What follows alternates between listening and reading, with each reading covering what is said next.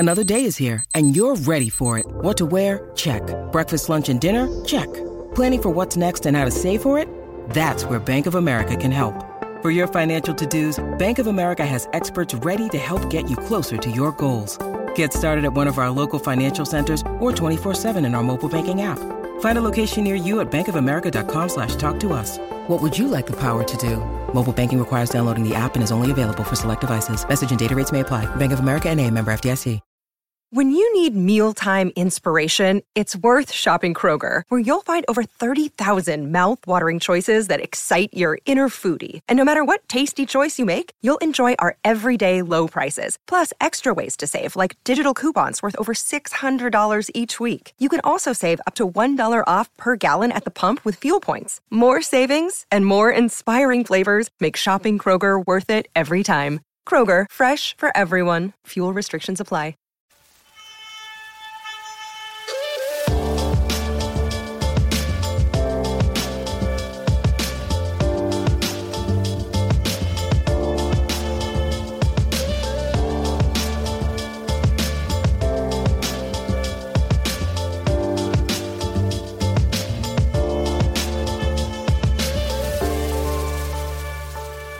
Hello Bulls fans and welcome to another episode of Bulls HQ, a Chicago Bulls podcast on the Blue Wire Podcast Network. Thanks for joining me again this week as the NBA season is now officially over and the Toronto Raptors are your NBA champions for the 2018-2019 season. And now that the season is done, we all move into draft mode. Not that the Bulls haven't been doing that for the last 6 months, but I guess it's time for the rest of the league to catch up. The Raptors and the Warriors in particular will be entering draft mode, where the Bulls have been sort of operating for the last half year or so. But we're coming at you with less than 7 days to go before the draft itself. And as is always the case, the rumor machine is humming and the takes are flying. So it only makes sense to add my worthless opinion into the fold. But I'm happy to say that I'm not alone today. In fact, rather than having the typical one guest alongside me, in today's case, I've got two cash-strapped lads joining me on the podcast today. So let's welcome in Ricky O'Donnell and Jason Patt of the Cash Considerations podcast onto Bulls HQ. Fellas, thanks for joining me. Thanks for having us. Looking forward to it. Nice little crossover episode. Definitely, and I'm looking forward to this one because look, there's not much news to talk about per se about the Bulls, but that doesn't necessarily stop the Bulls Twitter sphere and, well, basically just the Bulls as a topic online from being mentioned quite a bit. And the reason for that is probably some speculative thoughts from Zach Lowe on his podcast, and we as a fan base just basically picked it up and run with it, probably because there is nothing to talk about, and we've just gone off the ledge with the whole concept. But I'm referring to potentially what may be involved in the Anthony Davis trade. And obviously it's been long rumored that the Bulls have been into Lonzo Ball. Obviously the Lakers and the Pelicans are trying to work out a deal. Ball will obviously be included in that, but it's come out that the Pelicans don't necessarily want the Lakers number 4 pick. They'd prefer a younger, not an all-star necessarily, but a younger player who's shown some stuff, who's shown some promise. And that's where Lowe speculated that a player like Zach LaVine potentially may be someone that fits that mold. He didn't necessarily report that is the type of player that the Pelicans would want. But like I said before, that didn't stop Bulls Twitter going nuts about the whole thing. And I wanted to have a bit of a larger discussion about it because I think it's just an interesting concept in general, just to talk about just the thought about what LaVine's value is generally. And I guess he is a kind of a polarizing player, as is Lonzo Ball, but I just wanted to expand on that topic a little bit more. And I mean, we've heard about the Lonzo stuff for a while now, that the Bulls potentially are into Ball. It would probably cost them the number 7 pick in this draft. But this LaVine for number 4, that was sort of, again, I'll repeat, it's not news, but it's speculative thoughts, but it just sort of added weight to the whole thing. So I wanted to get your opinion on it. I know you guys touched on it on your podcast the other day, but I wanted to expand on it here on Bulls HQ. So maybe both of you give me your initial thoughts of what a deal for Lonzo and number 7 looks like in isolation, or maybe if you combine it and make it a bit of a wider deal where the Bulls send out LaVine and number 7, but get back Lonzo and number 4 as part of the Anthony Davis deal. Yeah, I just want to say here that Ricky basically ruined my Twitter mentions when he teased us talking about this on Cash Considerations the other day. Basically just was talking about exactly what you said. losing LaVine and 7, gaining Lonzo Ball in the number 4 pick, with the number 4 pick likely being Jared Culver. Ricky all for it, and he'll obviously talk about that. I'm a bit more skeptical about it, thinking about it even more. Like, I was kind of wishy-washy. Like, I just don't know if I do it. I feel like I'm a bit higher on LaVine maybe than most people. I feel like, I guess a lot of people in my mentions were pretty high on LaVine and don't like Lonzo. And one thing I mentioned just on Twitter in general is I think both those players, very polarizing players. LaVine did have a career season. I thought he had a really nice season. He still does have his flaws, but high volume, efficient scorer. He got better at playmaking. The defense is still a big problem. But, like, I mean, 24 years old. I thought he showed a lot. He was like borderline all-star player. I don't know. And the contract, a lot of people talk about the contract. I mean, it's only $19 million a year. Something me and Ricky have talked about a lot is, like, compared to a guy like Devin Booker, who's obviously very, very good, but Devin Booker's gonna be making like $30 million a year. It's like 25 to 30 million. So, like, LaVine's contract, I feel like, isn't that bad anymore. And something I mentioned on our pod as well was just basically, like, I feel like LaVine would look a lot better if the Bulls actually had, like, a number 1 star already on the team, and if he was like the second or third guy as, like, the lead guy, I don't know. But if you look at just in this trade, like, if you're coming out of it with Lonzo and Jared Culver instead of keeping LaVine and drafting Kobe White 7, I mean, maybe Culver falls to 7. I would guess that doesn't happen, but maybe that happens. Like, is it really worth getting rid of LaVine to get basically Lonzo or get Jared Culver? I don't know if I like those guys enough. Lonzo, again, polarizing as well. He can't shoot free throws. His jump shot in general is kind of weak. He's been injured a lot. He is an incredible passer, playmaker. I feel like he would probably really help the transition play with help with Lowry and Wendell Carter Jr. And Jared Culver, I know Ricky will talk about it, and he's a big fan of Culver. Solid all-around player. So, like, I'm not quite in on this as much as Ricky is. So, Ricky, please do explain why you ruined my mentions by being all for this trade. Yeah, well, let me just say that when I tweeted that out, half the people responding were Lakers fans who thought this deal sucked. And the other half of the people responding were Bulls fans who thought this deal sucked. So that's how you know it's a truly great fake trade. Everyone's mad. No one's happy. Now, there were a few people who did agree that the Bulls would clearly win this trade. There were multiple people I mentioned saying, wow, the Bulls would get the better player and the higher pick. Now, I think it all comes back to what you think of Lonzo Ball as a player. I was a big fan of him coming out of UCLA in the 2017 draft. I have him as the second best player in the draft. He goes number 2. Obviously, a lot has changed since that 2017 draft. Markelle Fultz in particular looked like one of the best point guard prospects of the decade. Turns out, he might not even be an NBA player anymore. Lonzo has obviously had his own struggles. He struggled to stay healthy.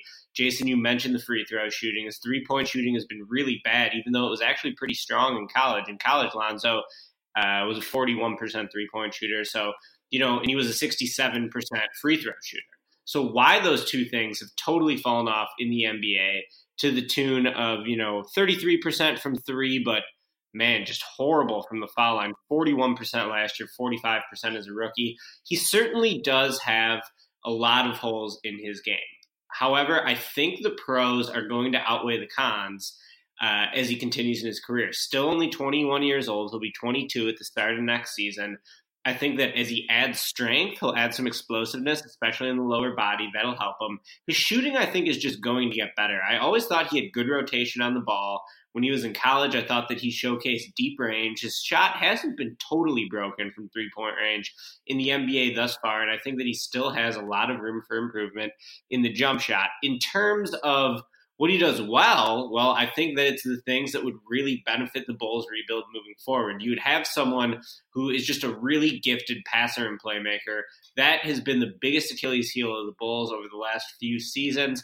They haven't had the type of point guard who can get the offense moving, get them playing at the pace they want to play at, who can just make his teammates better in general. And I think Lonzo Ball checks all of those boxes. Having two big men who could potentially stretch the floor in obviously Lowry Markkanen, and I even believe in Wendell Carter's three-point shooting abilities. He, grows up in the league. I think having two big men who can stretch the floor is going to be really good for the Bulls. You also have, in my opinion, one of the better small forwards in the entire NBA in Otto Porter. All the small forwards who are better than Porter are like star level, right? And then the ones who, are below that, I like his two-way game better than any of them. He was really good for the Bulls once he arrived last year, knockdown shooter, very good defender.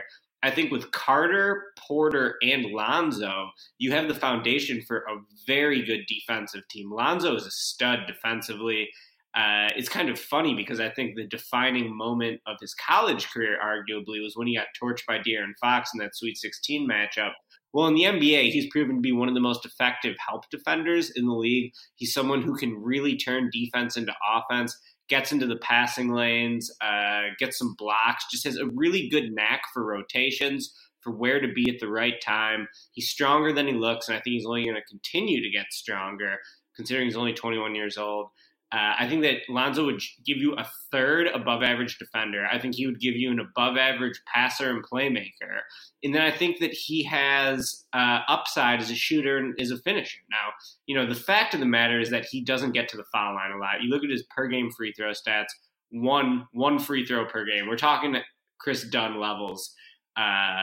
Even worse. Even worse. So that is definitely troubling. The durability is troubling.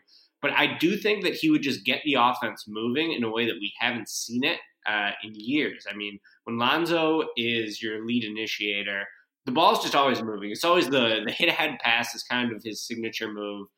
You look at the Lakers in particular last year, I think they were like third or fourth in the West before Lonzo got hurt, right?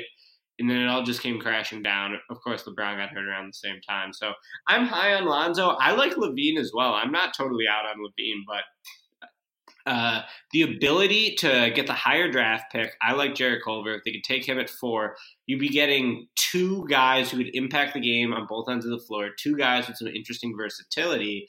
And while you might take a small step back in the present of the rebuild, the goal should never be to get the 8th seed next year, to get the 7th seed. It should be to build a team that can eventually compete within the Eastern Conference for a conference championship, for a trip to the NBA Finals. And I think that they would be raising the overall ceiling of the rebuild by doing a trade to get the 4th pick in Lonzo Ball. I guess that's where this gets interesting for me, because like everything you just mentioned there in terms of Lonzo, we'll talk about Jared Culver maybe in a little bit more detail soon, but in isolation, I'm not against a move for Lonzo Ball. In isolation, I'm not against the Bulls obviously drafting Jared Culver. That's probably my best case scenario at number 7, hoping he falls. I think that would be amazing. So in isolation, I completely get it and I'm down with it. But I guess where I start to question it all is when you sort of combine it and you're moving out LaVine, who had a career year.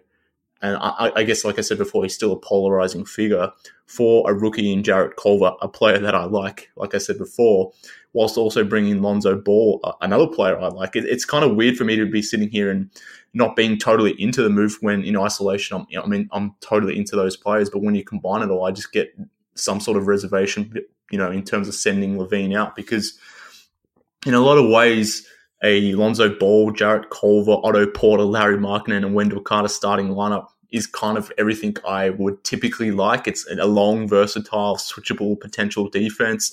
It also features a lot of smart basketball players, a lot of good, smart passers who are two-way players. So that in itself are players that I'm typically looking for. But for whatever reason, I don't know, this one just doesn't feel right for me. I guess I would I worry about the shot creation. I guess if you really think Culver can become, I don't even know about 1A. It also, I guess, if you have a lot of belief in Lowry becoming like a legitimate 1A star, LaVine just brings the shot creation ability to get buckets out of nothing, and we see how important that can be in the playoffs. Obviously, the Bulls are still pretty far away from that, but I mean, just in general, like I don't know if they'd have enough there in terms of creating offense. Like it would be interesting. And also, I guess what also plays into it, something you do have to consider though, is I wouldn't look at the numbers. I know these like fake trades have been going around. It's like included Solomon Hill coming back. So I don't even know if the Bulls would even gain cap space. I haven't actually done the actual numbers, because I was thinking, well, maybe then you use, if there's any extra cap space, maybe use the cap space to go. I mean, they'll still have a decent amount of cap space anyway. So maybe use that cap space to go help replace the production you're using from LaVine. And then even if Lonzo, even if he's like a 6-man, or if you go sign a big time 6-man to score, like maybe it would look a lot better. Like maybe I wouldn't hate it. I guess I don't even hate it in general, but maybe I would like it a bit more. So I think that calculus has to play in it as well. But I know people then are worried about, well, then you're still relying on getting something big in free agency, and that the Bulls have never been able to do that. So like there is a lot that just kind of goes into it, like just so many moving parts there with the trade, with free agency. I don't know. I can't quite buy into it either. Yeah, I mean, that's kind of where I'm at. And I guess my idea of bringing in someone like Lonzo Ball, for example, is he almost complements LaVine as to what LaVine can't do, whereas LaVine obviously does the same for Lonzo as well. So that's why I was sort of intrigued with the idea of bringing in Lonzo for number 7, if that made sense, if, whoever's available at number 7 didn't necessarily float my boat, so to speak. So at that point, like that's when Lonzo matching him with LaVine makes sense. But when you sort of remove LaVine from the equation, and then you put Lonzo and Culver together, I just wonder if there's too much crossover and you're sort of exposing those two players, and maybe their combination as a backcourt, which probably wouldn't be the best shooting backcourt going around for quite some time, unless one of them really turns around their shooting profile, which I think Culver can do, but at least initially it would be pretty bad. That's kind of where I'm at, where I'm like, bringing in Lonzo makes sense with LaVine with Lonzo makes sense also, but the Culver-Lonzo pairing, I'm not sure. Ricky, sell us on it right now. Lonzo and Culver. I really like Culver, so I'm going to have a big profile on Jarrett Culver on Tuesday on SBNation.com. I talked to his high school coach about his development. He's actually from Lubbock, Texas, which is where he went to college as well, at Texas Tech. And just about, how he sort of rose to become a great player, even though he was an under-the-radar recruit. He was number 312 in his recruiting class, 3-star recruit. Texas Tech had never been to the Elite Eight before he arrived on campus. They go to the Elite Eight his freshman year in the national title game. His sophomore year, he was the only guy on the entire team who could create a shot. In a parallel from both his high school and college days, he moved on the ball during his second year on the team. And in high school, he spent the last 2 years playing point guard. In college this past year, he was the de facto point guard.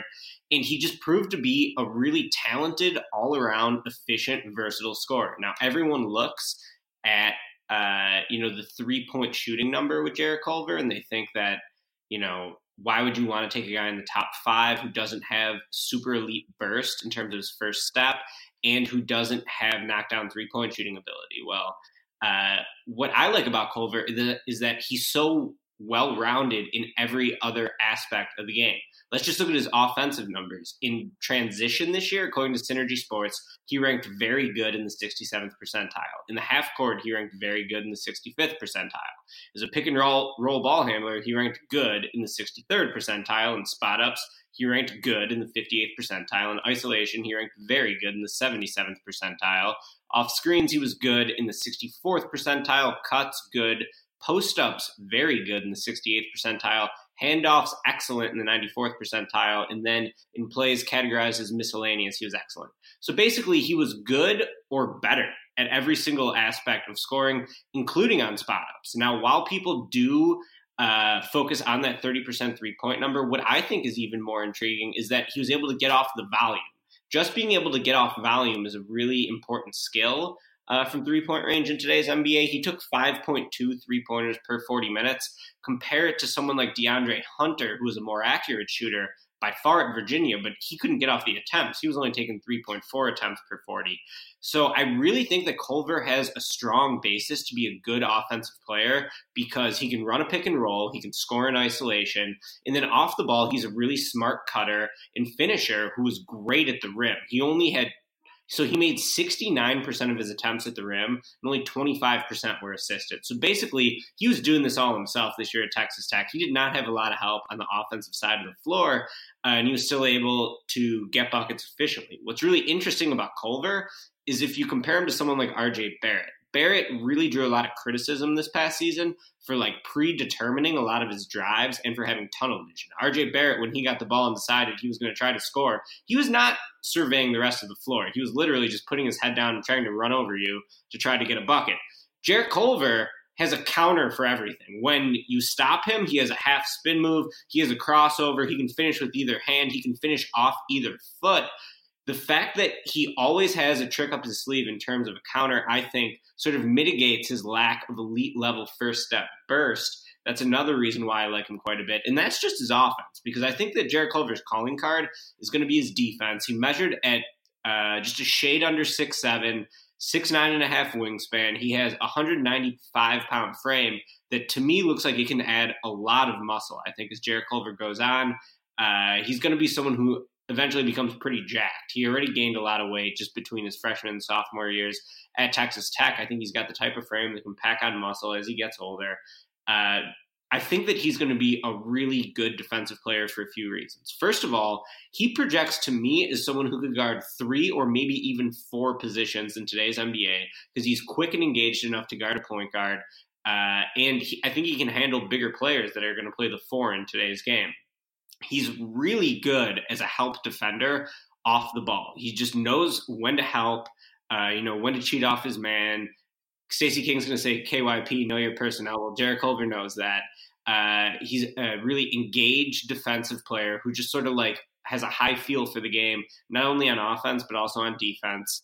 As a point of attack defender, he's pretty good as well. So I think that Culver is going to be a better defensive wing than RJ Barrett. I think he's going to be a better defensive wing, maybe not than Hunter, but then a lot of the guys in this class. And Culver did have much better block and steal rates than Hunter if you look at their college numbers. So I think Culver's going to, make an immediate impact on the defensive end in the NBA. People have compared him to Evan Turner, which I think is maybe the floor for his offensive upside, but he'll be better than Turner anyway because he's going to be better defensively. And then, you look at his offensive potential. It's like if he becomes a good shooter, or if he becomes, an even craftier finisher, if he becomes stronger and can increase his free throw attempts, I just think the median outcome for Jarrett Culver is a above average defensive player and an above average offensive player. I don't know if he's going to have takeover scoring ability. I don't know if he's going to have knockdown shooting ability. Those are typically the 2 traits that get guys drafted in the top 5. But how Jarrett Culver's ever able to make up for it is he's just really good and really smart at every other aspect of the game. So to me, he's the second best player in the class. If he's still there at number 4, I think he'd be a great fit for the Bulls, and he would really give them a lot of strength, toughness, and versatility on both ends of the floor.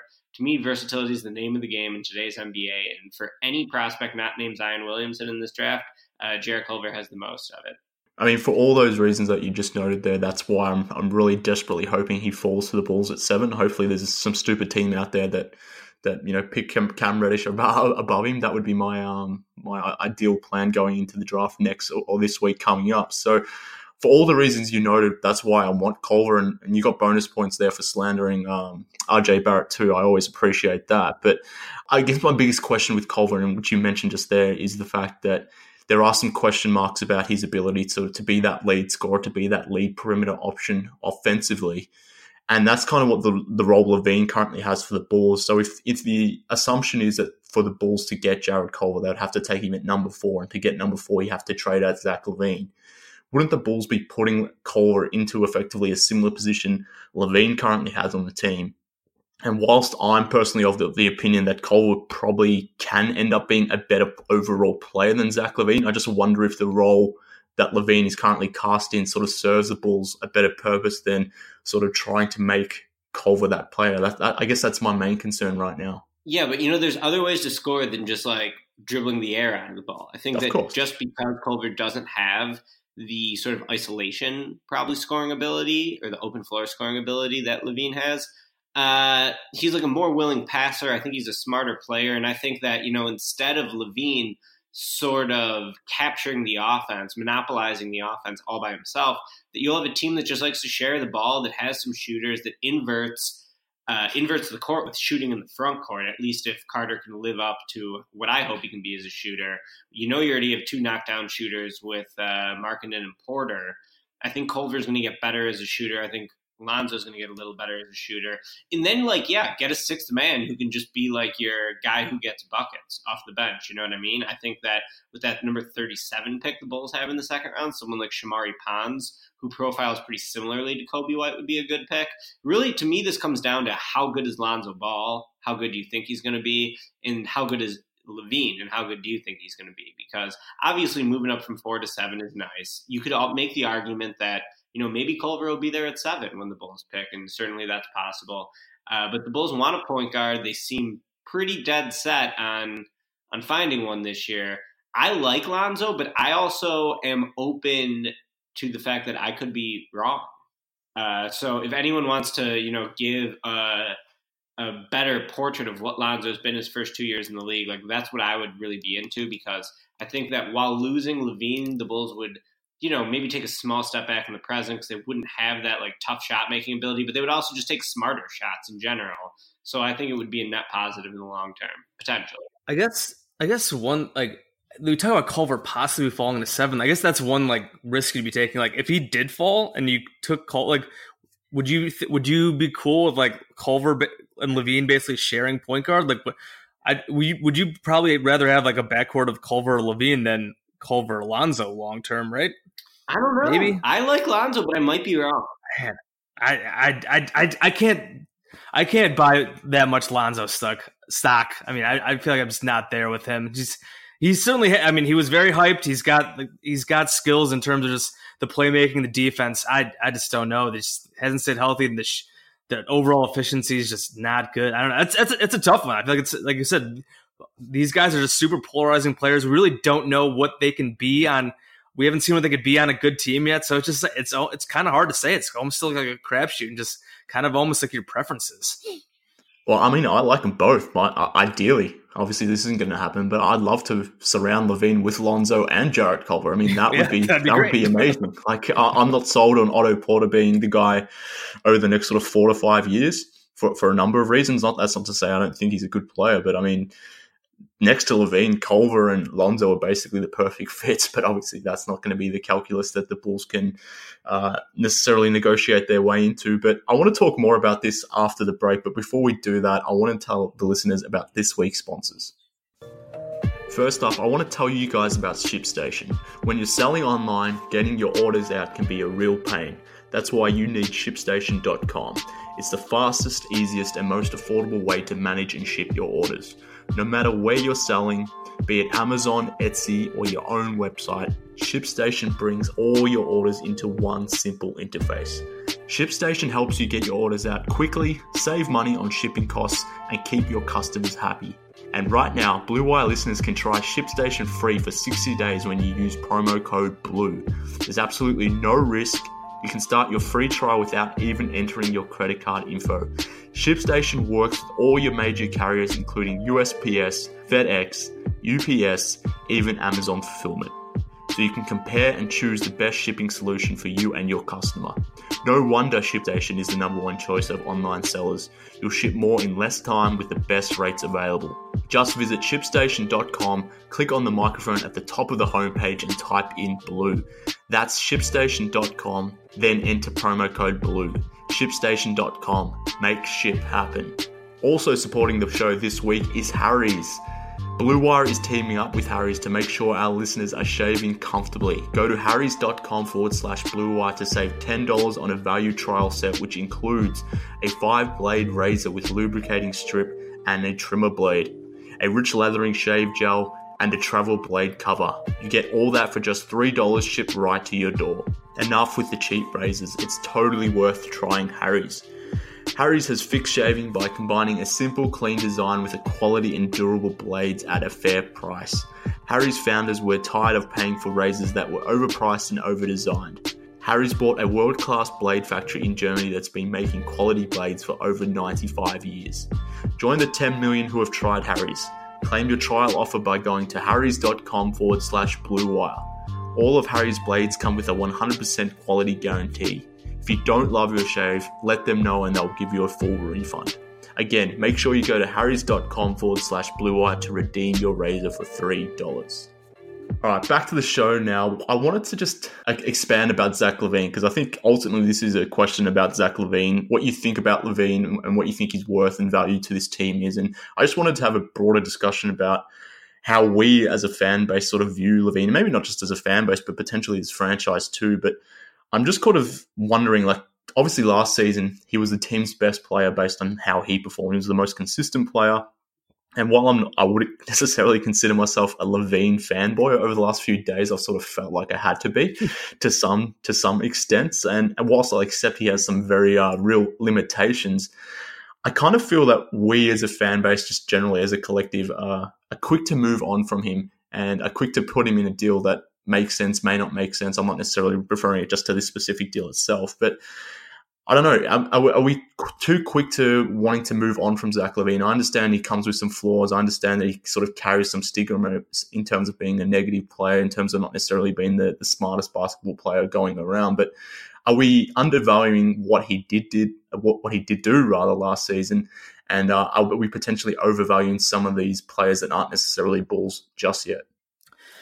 Yeah, it's tough. Like I mentioned before that I feel like I've become more of a LaVine fan. Like obviously the year after the ACL, he was absolutely terrible.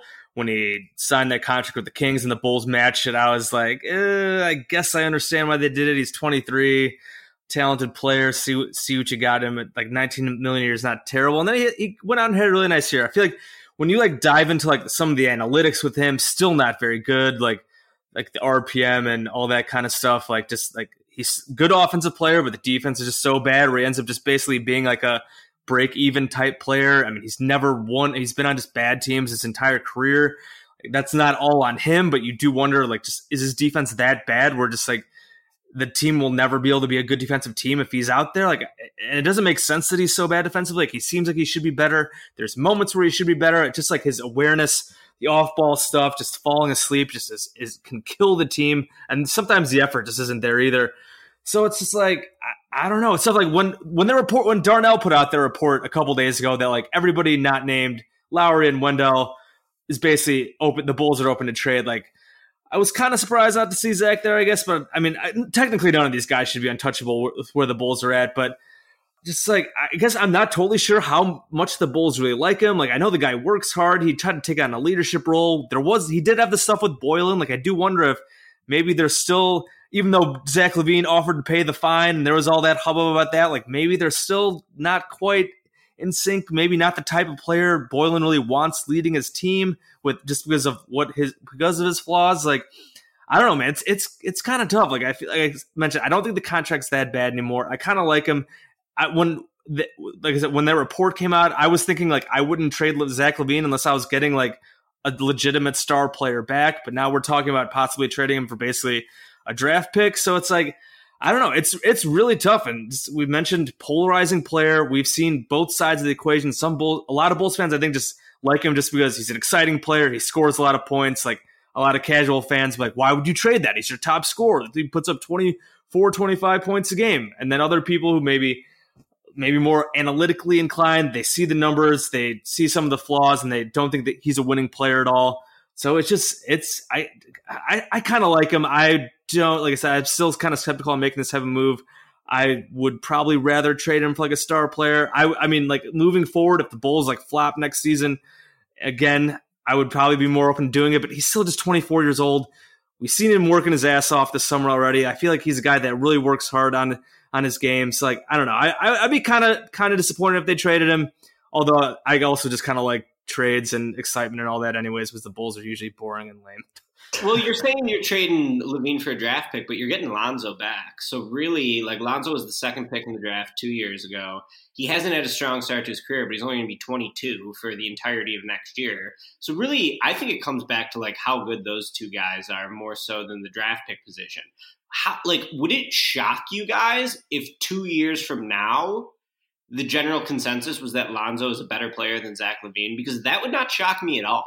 I guess I would be kind of surprised. I feel like just Lonzo just has not shown enough for me. Like I'm just not nearly as high on him. Things change for young players, man. It can all change overnight. I know. Oh yeah, for sure. I mean, we've seen it. We've seen it here. We saw Jimmy Butler turn into basically a superstar in a couple of years. I don't like ruling stuff out for players. Like even like guys I hate. Like not a fan of Chris Dunn. Like I've talked about Cam Reddish. I don't think he's gonna be any good. But like I don't want to rule out like any outcomes here. I don't know if I could really get behind that yet.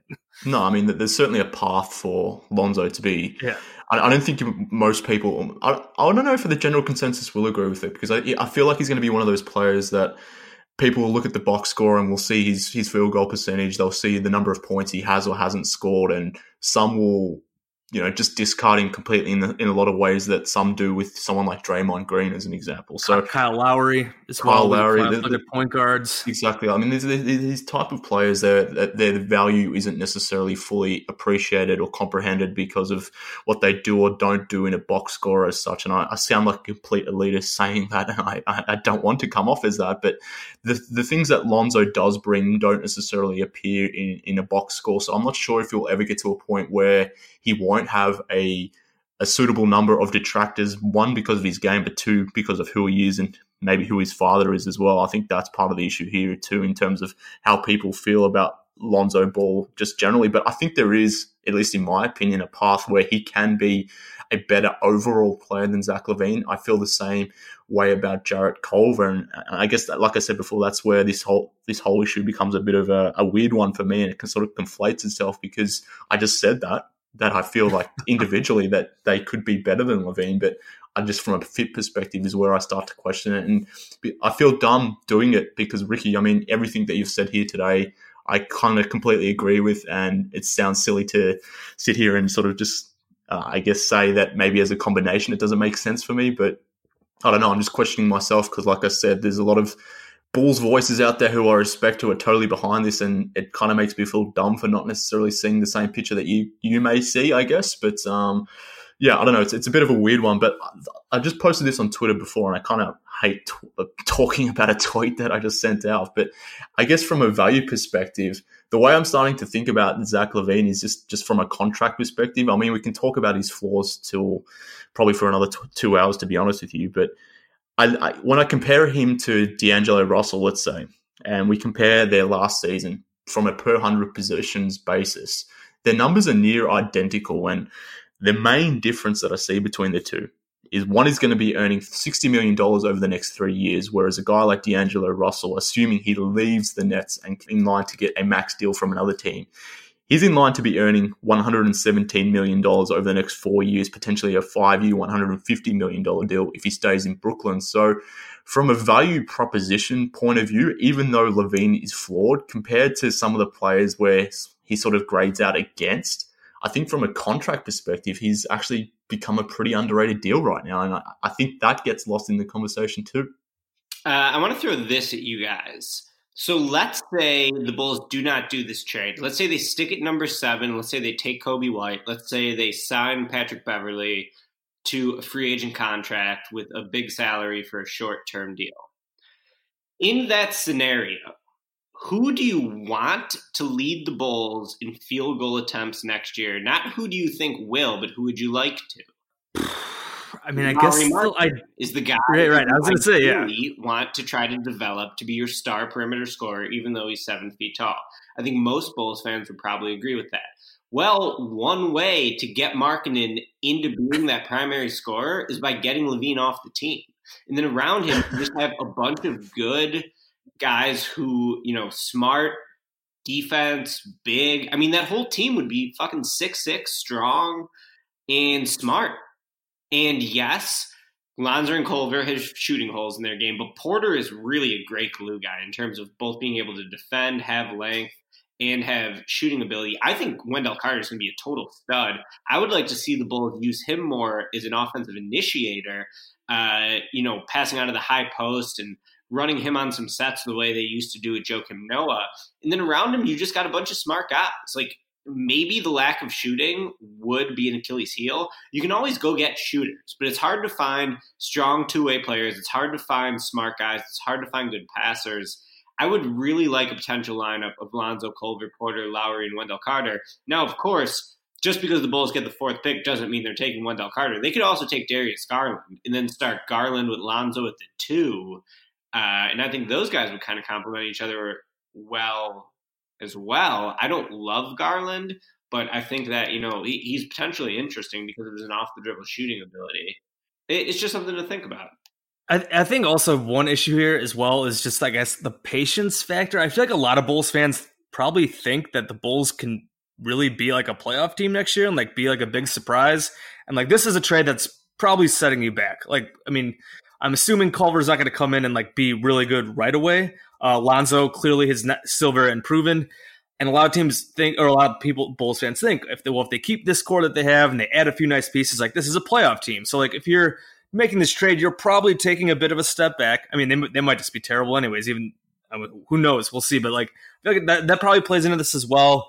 We're like, oh well, enough of like the young players. Like we need to take a step forward, make the playoffs next year and all that. And I feel like that's probably also coloring this conversation a bit, which I do understand. Like being shitty all the time is bad, and like going through rebuilds and having the patience, and especially because fans hate Garpax and they want to see them go.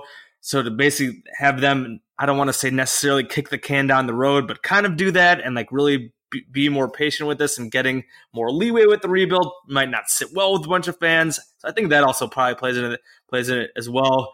Mark, to your point about like the contract thing with LaVine, I mentioned the Devin Booker thing. If a guy like Jamal Murray, I know Ricky has brought up Jamal Murray as kind of like a LaVine comp as well. Like, I feel like he's going to get a massive deal, probably maybe a max deal from the Nuggets. So I feel like the value there with LaVine, I think, is getting better with the contract. Overall, like I do see both sides of this. Will Gottlieb's actually tweeting about this stuff right now as we're talking about this and how he's on Ricky's side, how he really liked the Lonzo, Culver, Porter, Wendell, Lowry lineup. And I mean, I can see it. Like if it worked out well and like Lonzo came around and if Culver became a really good player, like that would be a really fun, versatile team. It's just like hard to see like, oh, LaVine's a really good scorer, really elite offensive player. It's hard to trade that away when you're dealing with some of these just unknowns with Lonzo and Culver. Yeah, and again, Will's another respected voice who I had on the show last week. And again, like I said before, it's Ricky, it's Will, it's a lot of other people saying that would be a smart thing to do. And this is where I'm sort of sitting here questioning myself more than anything else. But yeah, it's a weird topic. And again, we've gone on for like 35, 40 minutes talking about something that may not even materialize. But I think the reason why we're able to expand on this topic for such a length, and we could probably go on for another a few hours at least, is the fact that the players involved in this hypothetical type deal are polarizing type players, whether it's Zach LaVine himself. I know some of the fan base is in on him, some of them aren't necessarily in on him at all, but then even someone like Lonzo Ball is exactly the same type of player for the Lakers. Jarrett Culver is a prospect. I mean, I personally have him in the top 4, but a lot of people probably wouldn't even have him in their top 5. So we're talking about and dealing with players who, I guess, they're not necessarily home runs, and there will be varying opinions about them. So I guess that's what enables this conversation to be such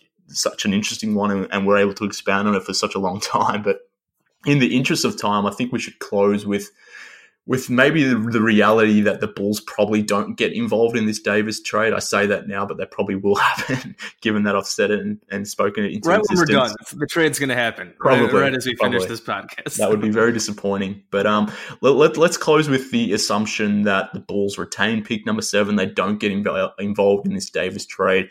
Things stay as is, and they're walking into the draft with pick number 7. I want to get your take on who the Bulls should be taking at number 7. Assuming Zion, Barrett, Morant, Garland, maybe I'll let you guys decide as to whether Culver or Kobe White is still on the board, but give me your situation for number 7 as to what the Bulls should be doing, assuming they hold on to number 7 coming up to the draft. Yeah, not the most recent episode of Cash Considerations, but the one we did last week, I gave my Bulls top 5 board. And really, it's a 2-person board. Jarrett Culver's number 1, Kobe White's number 2. If both those guys are gone, I would either trade back or trade out of the draft totally. In the Bulls, even if they stay at 7 and if Culver's not there, I like Kobe White. I can make a case for Kobe White for the 7th pick, absolutely. But I do think that, the trade back or the trade out should also be something the Bulls are looking at because, in a draft that everyone sort of agrees isn't that good, there might be more value to that 7th pick and just like trying to hit it next year than taking a swing this year. So I do like Kobe White though. And I've talked about Culver a bit, so let's move to Kobe White. I released a big Kobe White feature this week at SBNation.com. You can check it out. Talked to his high school coach where at his high school, he broke the North Carolina state record for most points in a career. So this is a guy who's always been built to score. Measured at 6'4" and 3/4 at the combine, so he's bigger than people give him credit for. He doesn't always play up to that size because, compare him to someone like Shai Gilgeous-Alexander, who's only an inch taller than him, but Gilgeous-Alexander also has 8 inches of wingspan on him. So Kobe only having a proportional wingspan, a 6'5" wingspan, not having great strength, I think that is a knock against him in terms of his size, but there's a lot I do like about him. And mostly it's that he has room to grow at the stuff he's already pretty good at. We're going to start with his pull-up shooting ability. Now, as a catch-and-shoot guy, he finished in the 92nd percentile in the country in terms of catch-and-shoot attempts. So to me, that means he's a player who could play well both on or off the ball. I think you groom him as a point guard, but, having him be able to, spot up and run around the three-point line and being a really strong catch-and-shoot guy is going to be really beneficial for the Bulls. In terms of his facilitating ability, I think that it's already pretty good and it's got room to get better. We had John Wasserman on Cash Considerations a couple days ago, the great NBA draft writer for Bleacher Report, and I asked him this question: what do you have more faith in, Kobe White's passing ability or Ja Morant's pull-up shooting? And he said Kobe's passing. I think Kobe does have a lot of room to improve as a passer, but he's already pretty good. He's someone who has been built as a scorer throughout his entire life up to this point. Look around the NBA and most of the great point guards, Steph Curry, Damian Lillard, Kyrie Irving, Russell Westbrook, they're score-first guards. So I think that having a guy like that who's always going to put pressure on the opposing defense, who's a threat to pull from anywhere on the court, and who's going to have value in terms of his gravity off the ball with his three-point shooting is going to be really interesting. Kobe White's pull-up shooting was not particularly good at the college level, only finished in the 27th percentile. But go read my piece. I put a bunch of step-back jumpers in there. He looks pretty good off the dribble in terms of his balance, in terms of the power he's generating on those shots. He has a very quick and repeatable shooting stroke. So I really like Kobe White quite a bit. The thing about him is that he always plays super fast. He might be the fastest guy in this draft in terms of having the ball in his hands. Always going to play with pace, improving as a playmaker, improving as a pull-up shooter, already a really good catch-and-shoot guy. I think that he's got room to grow as a pull-up shooter and a passer. So, his upside, I think, is kind of sneaky high. Defensively, he might only be a one-position defender, but he's got pretty good size. So I think, despite the lack of length, he could at least probably hold his own in terms of being a defensive player. I like him quite a bit. Yeah, I don't have much more to add. Ricky's the draft expert here. He's sold me on Culver being really good, and obviously I feel like we all agree on that. And I'd be fine with Kobe White. Bulls need a point guard. He seems like it would at least be a pretty solid fit. So I'm sold there. Before we wrap up here, there was a quick draft rumor that's been going around with the Bulls that they like Jackson Hayes, center from Texas. Casey brought it up again today, I believe. That the Bulls are intrigued by him. Like, what do you guys make of with them possibly taking another big man at number 7? Or do you think that's maybe a smokescreen for a possible trade back? Like, I guess I don't really see it. I mean, if they like him, best player available, sure. If they really want to, it just seems really weird. So there's this Twitter guy who covers the draft named Sam Mazzulio. I'm probably butchering his name, but you can see him on Twitter at Sam, SAMM. AZZ3, Sam Maz 3. He did a big board that I was poking around at yesterday, and he's got Jackson Hayes as the number 2 overall player on his big board. He has that just because of the special movement ability Jackson Hayes has. His ability to get up and down the floor is really, really rare. I think that there's a chance that Jackson Hayes could morph into a great player eventually after a couple years in the league, which is what he's going to need to bulk up. But I just don't think he'd be a good fit for the Bulls because they don't need a third center. I think a lot of teams would already be playing Markkanen at center. So to get, 3 centers would be pretty tough. I think it's interesting, but I don't know. I'd pass. Yeah, I mean, to me, I'm typically take the best player available kind of guy, and maybe, I don't know, maybe the Bulls view Hayes as that kind of player. I'm assuming, let's assume it's at number 7. If that's the case, I don't know, maybe he could theoretically be the best player available at number 7. Depends on how you want to scout him, obviously. But to me, just the concept of the fit and taking 3 big men in 3 successive drafts with 3 successive number 7 picks, that to me kind of sounds insane. But I don't know. It's an interesting situation. I'm glad you brought that up, actually, because I was probably going to forget it. I had it in my rundown sheet. But, I mean, Casey Johnson threw it out there the other day and, like you said, put it out there again today. I would kind of be into it if it was maybe a trade down move where you pick up 2 assets for the 1, but as a sole pick for number 7, and that would be your main first round pick for this year, I think that would be kind of nuts.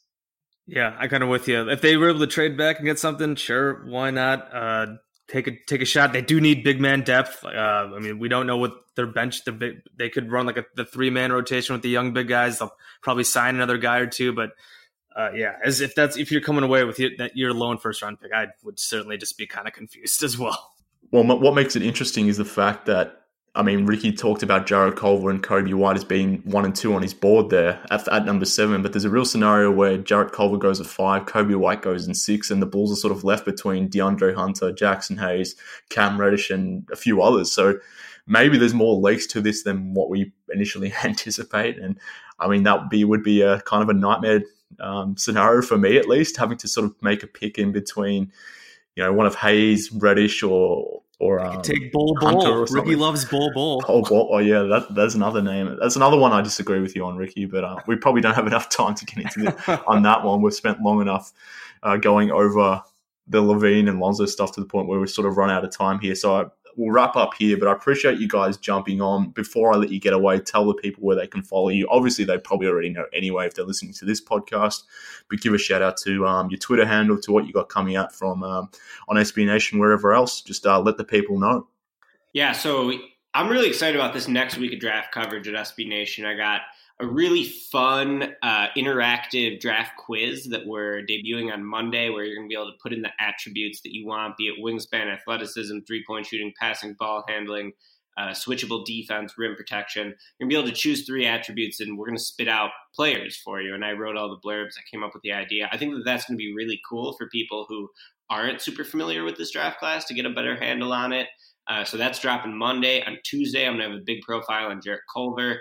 On Wednesday, I'm going to do a mock draft. And on Thursday right now, I'm planning on doing a little thing about how Zion Williamson and Ja Morant became friends on the AAU circuit. They were AAU teammates when they were sophomores. So, and then, on Thursday during the draft, I'll be doing live draft grades for SB Nation. So really excited about this draft. I think it's been, a pretty interesting class. Obviously, not exactly getting rave reviews outside of Zion, but there's still a lot of pretty cool, fun players in it. And then the day after the draft on that Friday, I'm going to have a 2020 big board, your early mock draft. Oh, yeah. So get ready for that as well. Yeah, I'm not Mr. Draft. Ricky's Mr. Draft takes all that stuff. So I'll be doing some stuff. You can find, I do a lot of stuff at Forbes, Bet Chicago, still do some stuff at Bloggable, all that fun stuff. So you can follow me at Bulls_J if you don't already. And then also shout out to clutchpoints.com, been doing some editing there. We've been ramping up there, trying to build that brand there. So, and then of course, Cash Considerations. We just had a pod come out, where we talked some of the stuff we talked about today, but we expanded on some stuff there as well. We had Jonathan Wasserman on, great draft guy, tons of good insight there on the draft. And just in general, please do listen to Cash Considerations when you can.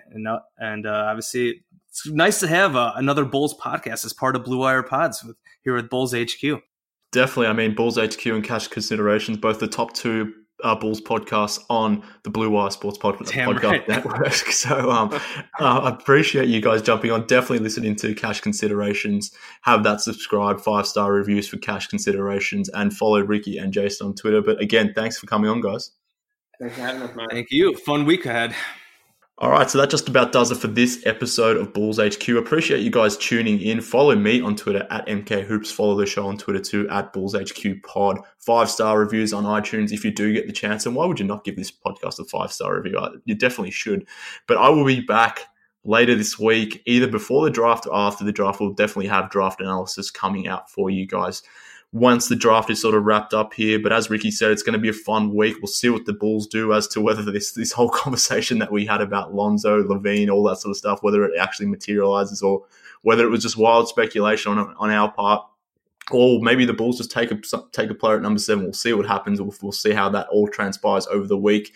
But like I said, we'll be coming at you over the next week with some Bulls HQ episodes. So until then, this has been Bulls HQ. Thanks for listening.